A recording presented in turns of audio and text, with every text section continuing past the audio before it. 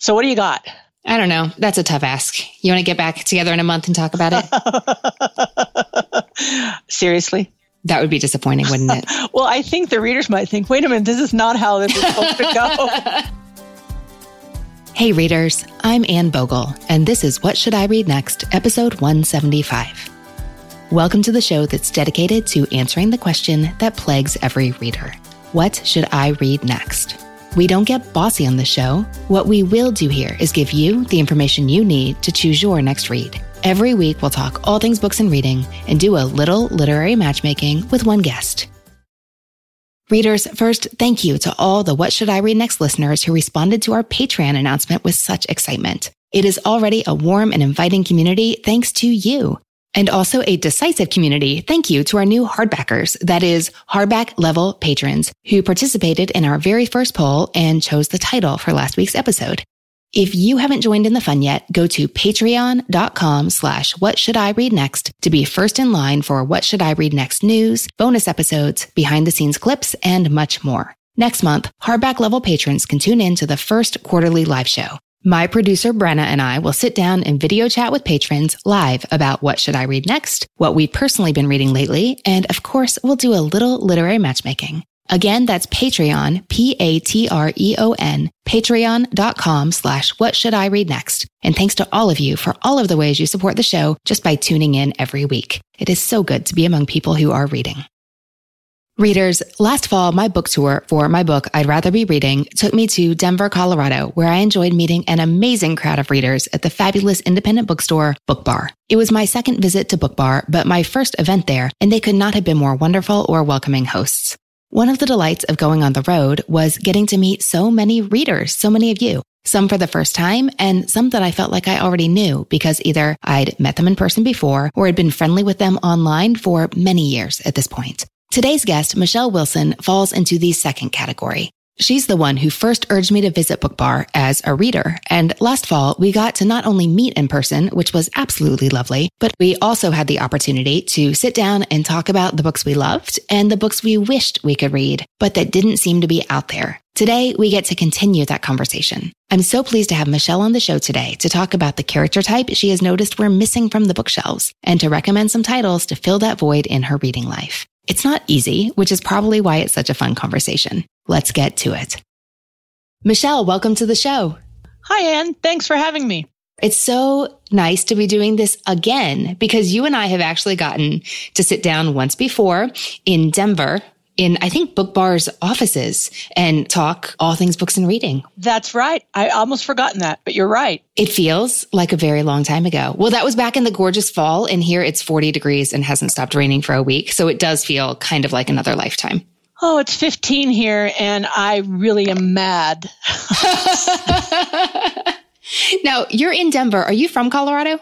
I moved here when I was like 7. So basically, I'm from the Midwest originally, and that's where all like the extended family is. But I've been here since I was like in 2nd grade. So basically, you're always in need of good indoors reading. Yeah. It was such a delight to meet you in person at Book Bar, and I'm so excited to be talking again, even though now you're in Denver and I'm back in Kentucky. I know, because this morning I was just listening to you when you were in Scotland. Oh, that was so fun. I am really excited to re-tackle an issue that you brought up the last time we talked about books, and that is the dearth of quality literature that features older women and also men, but you said you've especially noticed older women are missing from the pages of the kinds of books you enjoy reading. Would you tell me more about that? You know, when you're looking at the New York Times bestseller list or those kind of books, the popular books that everybody reads, they're about maybe people from like 25 to 40. There's nobody, like, especially women 50 and over, just being women. They're either like magical grandmothers who can fly around, or they're like some elderly curmudgeon-y man who like escapes from an assisted living facility and walks across the Antarctic. Hypothetically speaking. Hypothetically speaking, yes. It feels like a larger thing, like a society thing. Like, I mean, I'm all for getting in at the movies for a reduced price, but it feels like society, once you're like over, 55, nobody even really notices you anymore. So it makes sense that there's not a whole lot of books written about that part of people's lives. You know, I'm not going to have children. but I still work, I still live, I still have fun. And it doesn't seem like there's a whole lot of books about men and women doing those kind of things that are my age. Which is interesting because there are so many writers that age and there are so many readers that age. And this isn't something that I had thought a lot about until you pointed it out to me. What made you realize this was missing from the books you were looking for? I think it started maybe with some of those Frederick Bachman books. I mean, it's always somebody's grandmother and she's always magical. And then there was the one where there's always a lot of curmudgeons and magical grandmotherly type women. There's no just like ladies going to the store and going to work. The last book I just read, it's about people having babies and relationship issues, but it's all like stuff around people in their 30s and 40s, even as early as in their 20s. There's really not a lot of compelling literature easily found, or you have to kind of search for it a little bit. I mean, I found some, but I'm going to write a book and my protagonist is going to be a 52-year-old woman. It doesn't seem to be something that happened. Is this a conversation that you've had with your fellow readers? Because I know that you're very active in your bookish community there in Denver. I have. Part of the issue is that a lot of the people that are part of that community with me are younger. And so it hasn't been an issue for them, or they haven't noticed it to be an issue. Of course, I'm always nagging them about reading things by people of color, by people who are LGBTQA, get out of your comfort zone. So they're probably just hearing, it's like, oh, here goes Michelle with another something else I need to read. This reminds me, don't you have a hand in beginning the Books and Translation Club at Book Bar Denver? It's a lovely bookstore and it's a lovely neighborhood. It's really, really, really upper middle class, highly educated white, and everybody needs to kind of move a little bit out of their comfort zone, I think, and read some stuff by people that maybe aren't like them. That's my deal. And I always want people to kind of come along with me on any ideas I have. So what are you going to be reading? The one that I love the most is called The Heart. And I think the author is Maylis, Maylis, and the last name is Kergal, and it's in French. This sounds weird. Like, how could this be compelling? But it's about some kids that are in a car accident, and it's about an organ transplant. The whole steps from when we decide that this is something that should be happening, following that all the way through. And it sounds like it would be either deadly dull or, sappy. And it's neither. It was fascinating, and it was so, so good.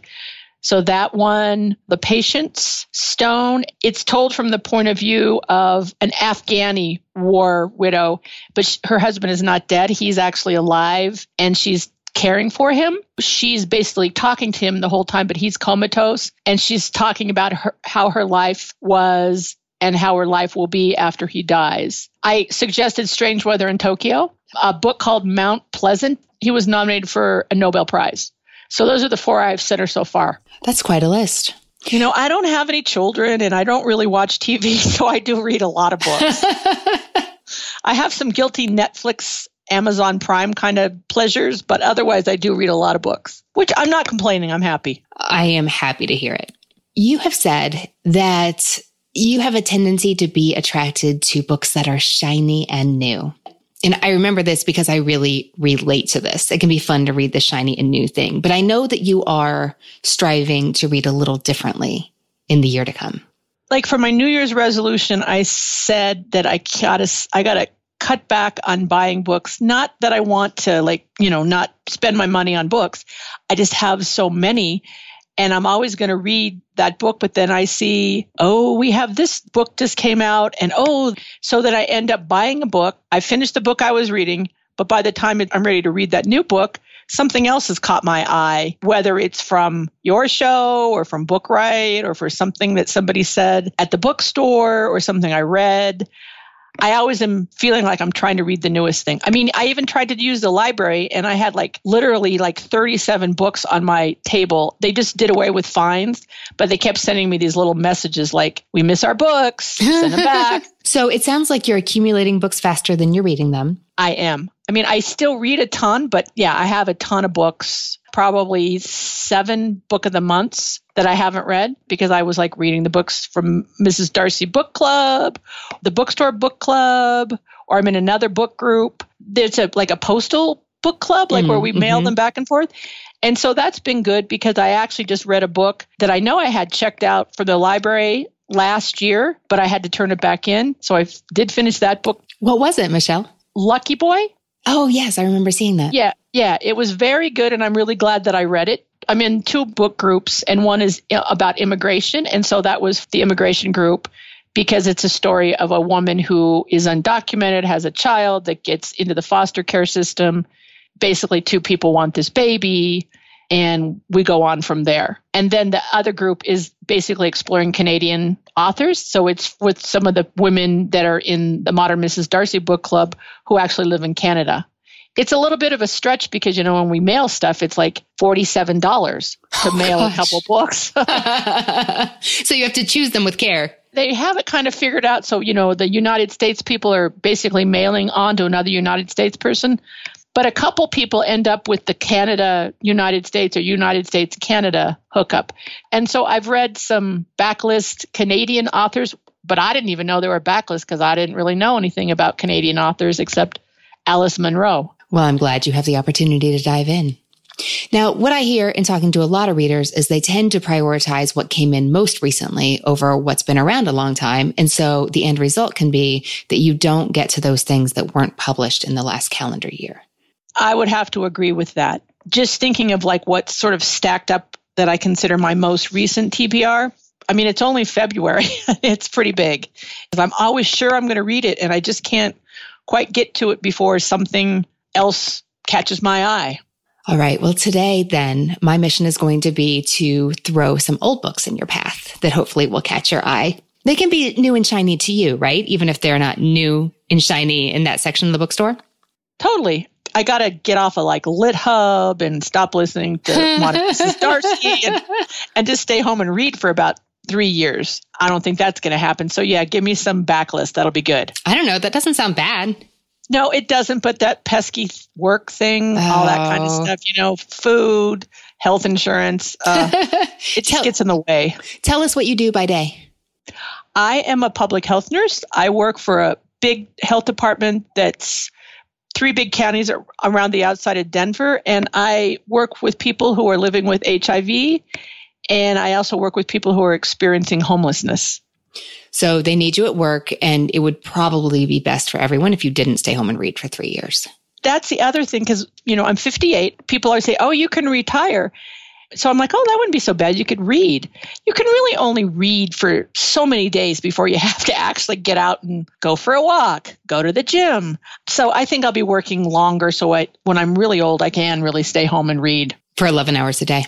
Exactly. I mean, it's good. You can do 11 hours a day once, but then that next day you got to get up and shower, go to the grocery store, maybe make some soup or something. That sounds like a healthy rhythm to me. All right. Well, in that case, we had better choose your books with care, since you won't be reading 2 a day for the rest of your life. Depends on how compelling they are. I read really fast. Consequently, that's why sometimes I don't remember as many details as other people do. Do you find you get wrapped up in the story and keep reading quickly because you can? In 4 hours, I could probably get through, a 250-page book if it was really compelling. Depends on how dense it is. I mean, some things take longer than other things, depending. Nonfiction always takes longer, but I do most of my nonfiction on audio. Oh, interesting. I can't do fiction on audio because for some reason I don't pay attention, and I'll be halfway down the street, and then some character who I think is new, she's been there for the last 3 chapters, but I just totally zoned out. And I don't know why I don't do that with nonfiction, because it feels more like schoolish, I guess. Mm-hmm. You have to sit up and pay attention. Yeah. All right. Well, I can't wait to talk about your books. Are you ready to dive in? I am. Okay. Michelle, you know how this works. You are going to tell me 3 books you love, 1 book you don't, and what you've been reading lately, and we will talk about what you may enjoy reading next. Let's start with your favorites. What is the first book you love? I could never come up with a favorite, but the first book I'm going to say is Homegoing by Yaa Gyasi. Mm-hmm. So now that's a backlist, correct? 2 or 3 years ago? I get asked all the time what the definition of backlist is, particularly because we have a category in the Modern Mrs. Darcy 2019 Reading Challenge for a backlist title from a favorite author. Mm-hmm. So Homegoing is not brand new, but Yaa Gyasi does not have anything that's more recently released right now. But it's not shiny and new at this point. So I would say that book is on my favorites. Then I'm going to cheat and I'm going to say all of the Kinsey Millhone mystery series written by Sue Grafton. Mm-hmm. It could be just one giant book because love Kinsey. I wanted to be Kinsey. And I can reread Kinsey. It might be like that comfort read that you guys talk about. Yeah. Like you could read Kinsey on an airplane. And then my third book will be The Spirit Catches You When You Fall Down by Anne Fadiman. That was sort of my gateway to really good, strong narrative nonfiction. Did you strive to have a nice representation of different areas of interest in your reading life with these books? Because I can see how the same reader loves these books, but they are not similar. I tried to come up with ideas of how I like to read, and those are basically good quality literature, a quick, easy, but well-written books like Kinsey Millhone, and then some really good quality narrative nonfiction. So that is how I read. I love the way you sum that up. What is it that captured you about Homegoing? Let's start there. I love the shifting point of views, two half-sisters, I think. And one ends up married to the governor of Ghana. And then the other one ends up down in the chambers. And Ghana was the exit point for almost all of the slavery coming out of Africa. And so it's a story of basically what happened to the families, the children of these women. It was just really well done. And everything I knew about slavery was like the slavery that we knew about, like the Civil War, what we had done in the United States. I didn't really know anything about the history. And I'm always up for a good shifting point of view. There's a lot of different kinds of literary tropes that I'm not really into, but a shifting point of view I like a lot. And of course, when I did read that, it was the newest, shiniest thing, and she was all over the place and got a ton of praise, which I think was definitely well-deserved. The shiny and new led you in a wonderful direction then for this book. That's good to hear. That was when I was try and read books by people of color, people who had different life experiences than I do. And I think that was the year that I really started to do that, the year that was published. Michelle, you mentioned that you really enjoyed learning something new with this book. Is that a common theme in your reading life? It is. I like to learn something new. And so I like nonfiction for learning, but I really like fiction for I'd never thought of something that way. New place, new time, new perspective. Exactly. We can work with that. Now, tell me more about Sue Grafton, because believe it or not, I have never read one of her books. Oh, man. I know. I am in Louisville, Kentucky. So often someone will find out that I'm a writer and they'll say, oh, you must have known Sue Grafton, with the assumption being all writers know each other here in town, which would be lovely, but I don't. And even worse than that, I've never read one of her Kinsey Millhone books, but just the way you were talking about her makes me want to go pick one up immediately. Tell me more. One of the reasons that I love them, it's before computers, before DNA, before all that kind of stuff. It's more, I don't know, Sherlockian because she has clues.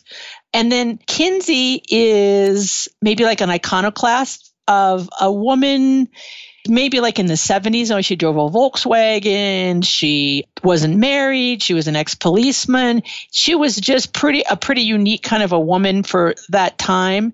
And she has a very dry humor with a lot of giving someone the side eye. You're going to definitely know if she thinks somebody is playing her or is too big for their britches. But she's also really kind, but she doesn't want you to know it. And she's smart. They're just like chocolate. I can easily read one of those. That would be a great comfort read for I know you don't like to fly, a plane ride. Noted. Michelle, we've talked about The Spirit Catches You When You Fall Down on the podcast before. What was it about this book that really connected with you? I had to read it when I was in graduate school. So it started out as a school book. Uh-huh. That basically started the revolution in healthcare education around, they use the term cultural competence, which I hate because you can never be competent in everybody's culture. And that's where I read it when I was getting my master's degree. It was so well written. It was like reading a novel, but you were learning a whole bunch of stuff. And it was almost effortless to learn that stuff the way it was written. And so it just sort of was my gateway then to some other, I'm thinking The Ghost Map, Stephen Johnson, about cholera, Henrietta Lacks, of course. And then I started reading some local authors. Those books are so much more entertaining while you're learning things. Whereas there's some of those kind of books that are much more heavy, I don't know if you know who Paul Farmer is. He runs an organization called Partners in Health, and he writes a lot about infections, bacteria, and inequalities. He does a lot of work in developing countries, and that's pretty heavy science. Whereas it's nice to kind of sink into, like, The Spirit Catches You, and you know there's some references back there, but you can get the story and you don't have to keep going back and forth. So that's just sort of been my gateway to those kind of books. That's so interesting that you encountered it as part of your professional training, because so many readers enjoy reading it knowing nothing about nursing. My office is right by the University of Colorado School of Medicine. They teach it when you're a medical student in the second or third year. They didn't used to, but at least now they do. Michelle, tell me about a book that was not right for you. My Year of Rest and Relaxation by Ottessa Moshfegh. Tell me more. Oh, the reason I hated it is because I probably should have more compassion or sympathy for the character, but maybe it's like the work I do, the life I lead. So it's this young woman who has a lot of anxiety, but she's highly affluent. She lives in New York. She's educated. She has money. She has health insurance. And basically, she wants to go to sleep for like a year. And so she somehow goes to all these physicians and does all these. She basically gets enough medication where she basically sleeps for a year. Her friends enable her to the point where they come and bring food. I mean, at one point, she was talking about how, like, the hair on her legs was as long as like an animal because she'd been asleep, not out of her apartment for so long. I really tried to understand that she had mental health things. I mean, I know it was fiction, but it just bugged me. So much to live for and so many things to do, and this is what she chose. I just kind of hated it. But everybody at the bookstore loved it. I have not read this one myself, but I've heard mixed reviews about this one, but not meh reviews. People either loved it or said it was not for them at all. Yeah, I'm wondering how you could be kind of meh. Part of the reason that I read it is that author is she writes really well, I think. And then I was like, oh, are you kidding me? This story is terrible. Michelle, what are you reading right now? I just finished that Lucky Boy. Last night I started only about a few pages into Come Madre, and it's by Roque Larraque, and it's our book for this month's Books in Translation. And then I'm also listening to The Elephant in the Room by Tommy Tomlinson, and I'm reading Women Rowing North, Navigating Life's Currents and Flourishing as We Age. As we consider what you may enjoy reading next, is there anything you specifically would like to be different in your reading life right now? Now, we're going to look at finding books with women protagonists, like you described earlier. And we're going to be thinking about books where you can really learn what it's like to live in a different place, different time, different body, different point of view. Is there anything else we should add to that list, Michelle? That's really what I would like. That's what I'm hoping for. You're just giving me permission to not have to always be reading the newest, shiniest thing. So that's good too. You got it.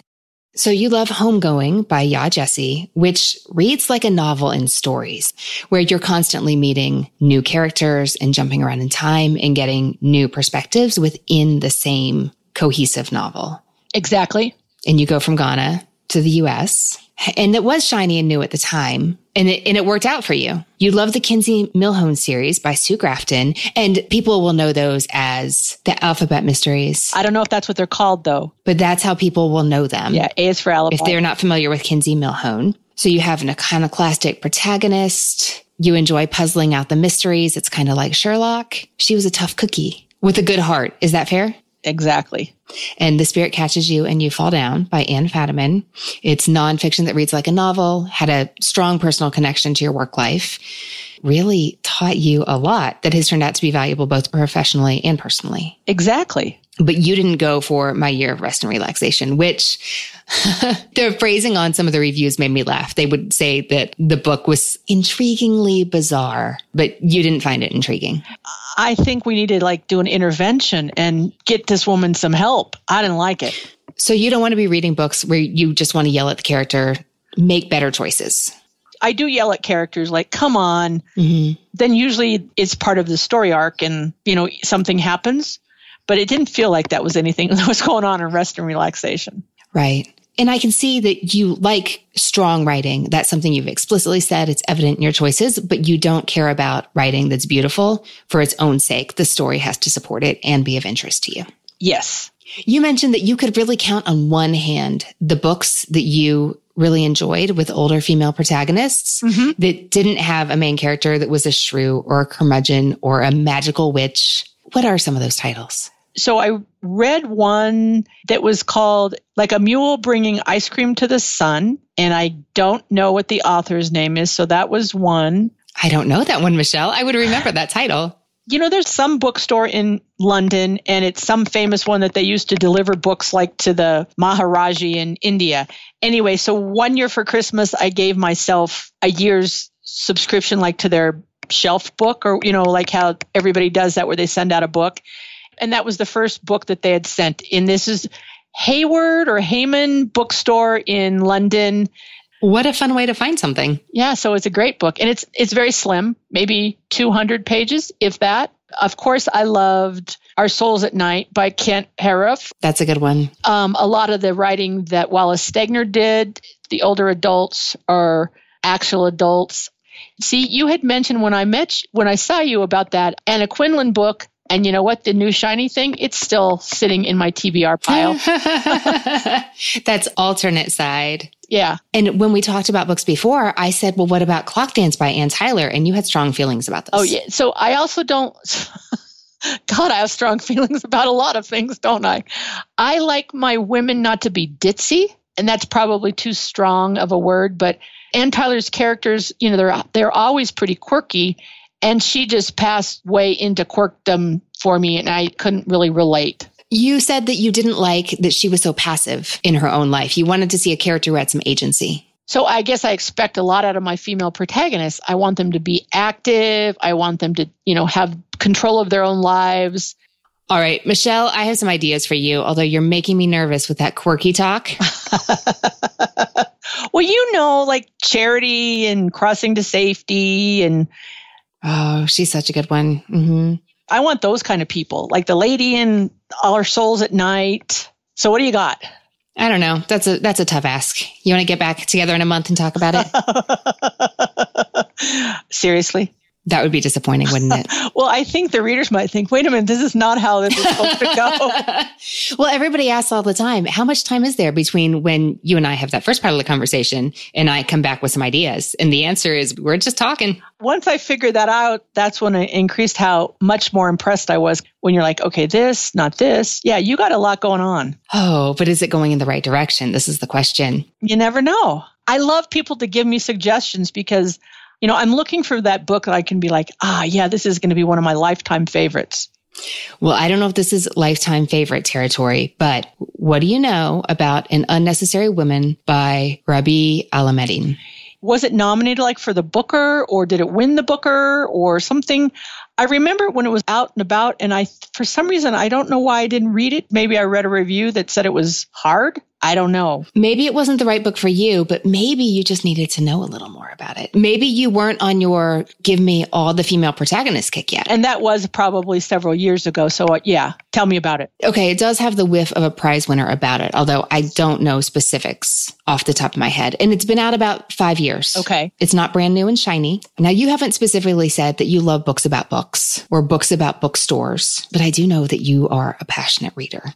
I do like books about books and books about bookstores as long as it's not like a trope. It's not cutesy. It's not cutesy. Yeah. This is about a woman who is 72 years old. She has blue hair. And there's a really funny narrative about that in the book. It's set in Beirut, and I know that you enjoy learning new things about new places and situations. And it takes place almost entirely in the apartment where, now that she and her husband are divorced, she lives alone. It's not a bookstore book, but she did used to run a bookstore in her professional life, but now she stays at home. And the title here is important, An Unnecessary Woman, because what Alameddine does is play with the idea of what is truly necessary to society and to yourself. Oh, yeah. her life is full only of the things that she has chosen to put in it. And a lot of that has to do with books. She is a constant reader. We were joking about reading 11 hours a day, and she might actually do it. Each year, beginning on January 1st, she takes one of her favorite books and sets herself the task to translate it into Arabic. Wow. Which is not necessary except to her. What the author does is really play with the idea of what is essential? What does make a life? What kind of responsibility do we have to ourselves and to others? It's narrated in the first person. It doesn't have that shifting point of view you like, but my hope is that the uniqueness of this voice will capture you and make you want to stick with it. She's really a complex character. It's a culturally diverse story. She's thoughtful and introspective in a way I think you may find really engaging. It's leisurely paced, but not extremely slow. It's very strong writing in an unconventional, but I wouldn't call it quirky style. Okay. How does that sound? That sounds good. And now that you say to read it, I will actually go out and buy it and actually read it instead of just put it on a shelf somewhere. Now, whatever books you recommend, top of the TBR. Should that make me feel good or make me feel nervous? I think it makes me feel nervous. No, it should make you feel good because then I'll actually have read them. Michelle, I want to go in an offbeat direction. Okay. So depending on what direction you choose to go with this author, it could either be gently off your beaten path or pretty far off your beaten path. But have you read much Larry McMurtry? Of course, Lonesome Dove. Oh, such a good one. When he writes a novel, he often includes a whole cast of characters that span the spectrum of society, multiple ways. So you often see older characters appear in his books. The specific one I'm thinking of, it's like you said about your book in translation. It sounds weird, like how could this be compelling? But I think it could be for you. So the book I have in mind is the last book in his 5-book series that begins with The Last Picture Show. You don't need to read them in order. I'm not asking you to read 5 books, but if you enjoy the 5th book, I think you're going to want to go back to the beginning and get to know the characters. Beginning with The Last Picture Show, you meet these characters that age 3 decades between book 1 and book 5. By the time you get to the 5th book, our protagonist, a guy named Dwayne, he's in his 60s. He's retired. He's wealthy. He's come back to his little hometown of Thalia, Texas, and he is lonely. What I especially like that McMurtry does in this book is he plays with this idea subtly, putting it in the mouth of his characters. He feels like he's living on the margins now. Now that he's gotten older, he's not at the center of things like he was a couple of decades before. He didn't realize he was at the center all those years until he wasn't. McMurtry is playing with themes of small town life. There are quirky characters in all McMurtry stories, but there are a lot of quirky characters here. When you said that Ann Tyler, I don't know, you felt like that was going from quirky to wacky in a way that you didn't find endearing, but kind of not for you. That made me go, But I trust McMurtry and I trust you in these themes. There's an older woman. She's from Dallas, the big city, and she is loaded. At least she is believed to be. She is on paper. And she has established this huge ranch with the goal of rescuing African black rhinos from extinction. And that's where the title gets his name. And I understand that that sounds a little like, can we make a book out of this? It sounds very Texas-y. It does sound very Texas-y, doesn't it? And you're right nearby in Colorado. And you like those authors that write about the West so well, like Stegner and Harif, you've mentioned specifically. Uh-huh. So this billionaire heiress comes to town and she rocks Dwayne's world because he can't figure out what's going on, but he feels this unexpected kinship. This sounds so cheesy. I want you to know I know it. He feels this kinship with the rhinos that he did not expect. He does write in very short chapters in this book. You shift between scenes and perspectives very quickly. I think you'd enjoy being kept on your toes like that. And again, he does write about big picture issues, but also just the importance and fragility of our human relationships in a way that's really profound, even if he is talking about a rhino ranch. I'm going to stop there, Michelle. What do you think? Yeah. I'd be willing to try that. Another book that I never had even heard of. When I think of Larry McMurtry, I think of Lonesome Dove. I'm just going to jump right in and ask if you've ever read The Joy Luck Club by Amy Tan. And I'm going to have to say, of course I have. Oh, good. Is that a good one in this context? Oh, yeah. No, I loved The Joy Luck Club. Multi-generational. There's so many layers to it as Tan examines issues of interpersonal relationships and mothers and daughters and complicated family stuff, but also gender and race and class and culture. But she's very subtle and skilled in the way she does it. When I first read this, it lived on in my mind after that is a huge book because it's such a vast story. She packs so much in, but it's not even 300 pages. That really surprised me when I came back to it recently. Wow. Yeah, because I would have thought it was, like you said, a much bigger book. But then I also would have thought like Homegoing was a much bigger book because there's a lot packed into those pages. It's not unpleasingly dense, but you feel like you're reading a story with some real substance to it. I mean, it wasn't like trying to like read Vanity Fair or something where like a whole bunch of extra stuff about people getting dressed and... I know what you mean. Have you read any Isabel Allende lately? Like The House of the Spirits? House of the Spirits. I'd read her nonfiction one about her daughter, her very earliest ones. I haven't read as many of the newer ones. You know what's interesting here is that we talked about An Unnecessary Woman and how the main character, Alia, in that book always begins a translation on January 1st. Uh-huh. Well, Isabel Allende is famous for always beginning a new book on January 8th. Ah, We're going to take it as a sign and go with it. okay. As Allende has gotten older, her protagonists have gotten older as well, and not just as peripheral to the story, but central to the story.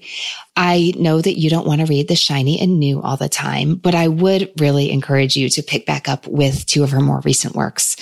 The Japanese Lover would be a good one, as would, especially, I think, In the Midst of Winter, which came out late 2017 or early 2018. Are you familiar with this story? It was a library book, one of those that didn't get read. So it must have caught your eye at one point. I hate to say, but I think it has a pretty cover. It does have a pretty cover. You don't have... It has flowers on it, I thought. Like, yeah. I can't even tell you what it was about or anything, but I had been on hold for it at the library, and it comes in and then you got other stuff and you don't get it read. I do, in fact, know how that works. Exactly. Well, what happens in this book is it's set, as you can guess, in the middle of winter. The title actually comes from Camus. In the midst of winter, I finally found there was within me an invincible summer. So you can imagine that even though this book starts in a hard place, that it is going to go hopeful places, although I don't think it does so in a sappy or cheesy way. The story begins in Brooklyn. There's a horrible snowstorm. Because of the weather, there's a minor traffic accident that brings together three very different people to carry out this pressing mission that happened because of this traffic accident that has unexpected and dire complications.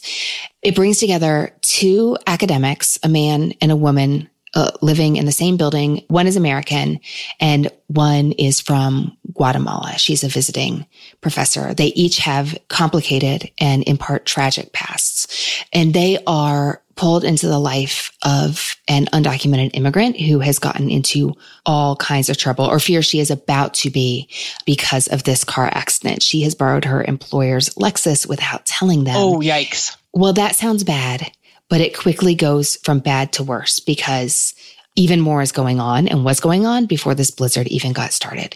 So you have an academic who is old and lonely. You have a 62-year-old visiting Guatemalan professor who is trying to find her way, trying to make a new life for herself as she takes this temporary job at NYU.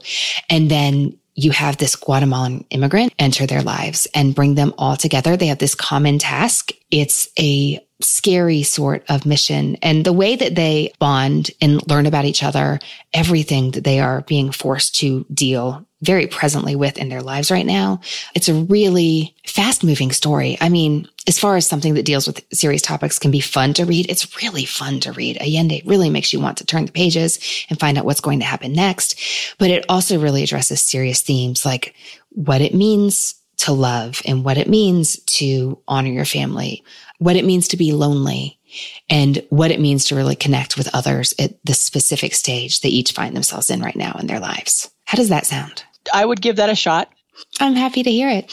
Okay, Michelle, of the books we talked about today, An Unnecessary Woman by Rabi Alameddine, In the Midst of Winter by Isabel Allende, and Rhino Ranch by Larry McMurtry, what do you think you'll read next? Larry McMurtry, because it feels like I could read that more quickly than I could read the Unnecessary Woman book or In the Midst of Winter. Well, I can't wait to hear what you think. I'll let you know. Michelle, thanks so much for talking books with me today. I'm so thrilled. Thank you so much. This was so much fun. Hey readers, I hope you enjoyed my discussion with Michelle, and I'd love to hear what you think she should read next. That page is at whatshouldireadnextpodcast.com/175. That's 175. And it's where you will find the full list of titles we talked about today. That's whatshouldireadnextpodcast.com/175. Next week, I'm talking with Mallory O'Mara, the fabulous host of Reading Glasses podcast, about how anxiety and the desire to know how things work have taken her reading life in a very interesting direction. It's not what I would have anticipated, and we have a great time talking all about it. Here's a sneak peek. I think I have a problem with internal conflict, and I think that's why I like horror so much. I'm a very anxious person, so I have a hard time reading about other characters that are dealing with their own personal issues. I actually have a hard time with some romance novels because, some people will read them and they're like, oh, this is so amazing. But for me, it's very stressful, especially Regency romance, where there's a lot of like etiquette issues. Oh gosh, it just, when someone's in a situation and they're mortified because they didn't use the right fork, like I get so vicariously stressed out. Like I can fight off a demon, but please don't make me fight off my own problems. Subscribe now so you don't miss next week's episode in Overcast, Stitcher, Spotify, or wherever you get your podcasts. We'll see you next week. If you are on Twitter, let me know there at Anne Bogel. That is Anne with an E, B as in books, OGEL. Tag us on Instagram to share what you are reading. You can find me there at Anne Bogel and at What Should I Read Next. To get all the What Should I Read Next news and updates, visit whatshouldireadnextpodcast.com/newsletter to sign up for our free weekly delivery. If you enjoy this podcast and want to get closer to the creative process, please check out our Patreon at patreon.com/whatshouldireadnext to learn more about what happens behind the scenes, our plans for the future, and ways you can become involved. Patreon.com/whatshouldireadnext. Thanks to the people who make the show happen. What Should I Read Next is produced by Brenna Frederick with sound design by Kellen Pekacek. Readers, that's it for this episode. Thanks so much for listening. And as Rainer Maria Rilke said, how good it is to be among people who are reading. Happy reading, everyone.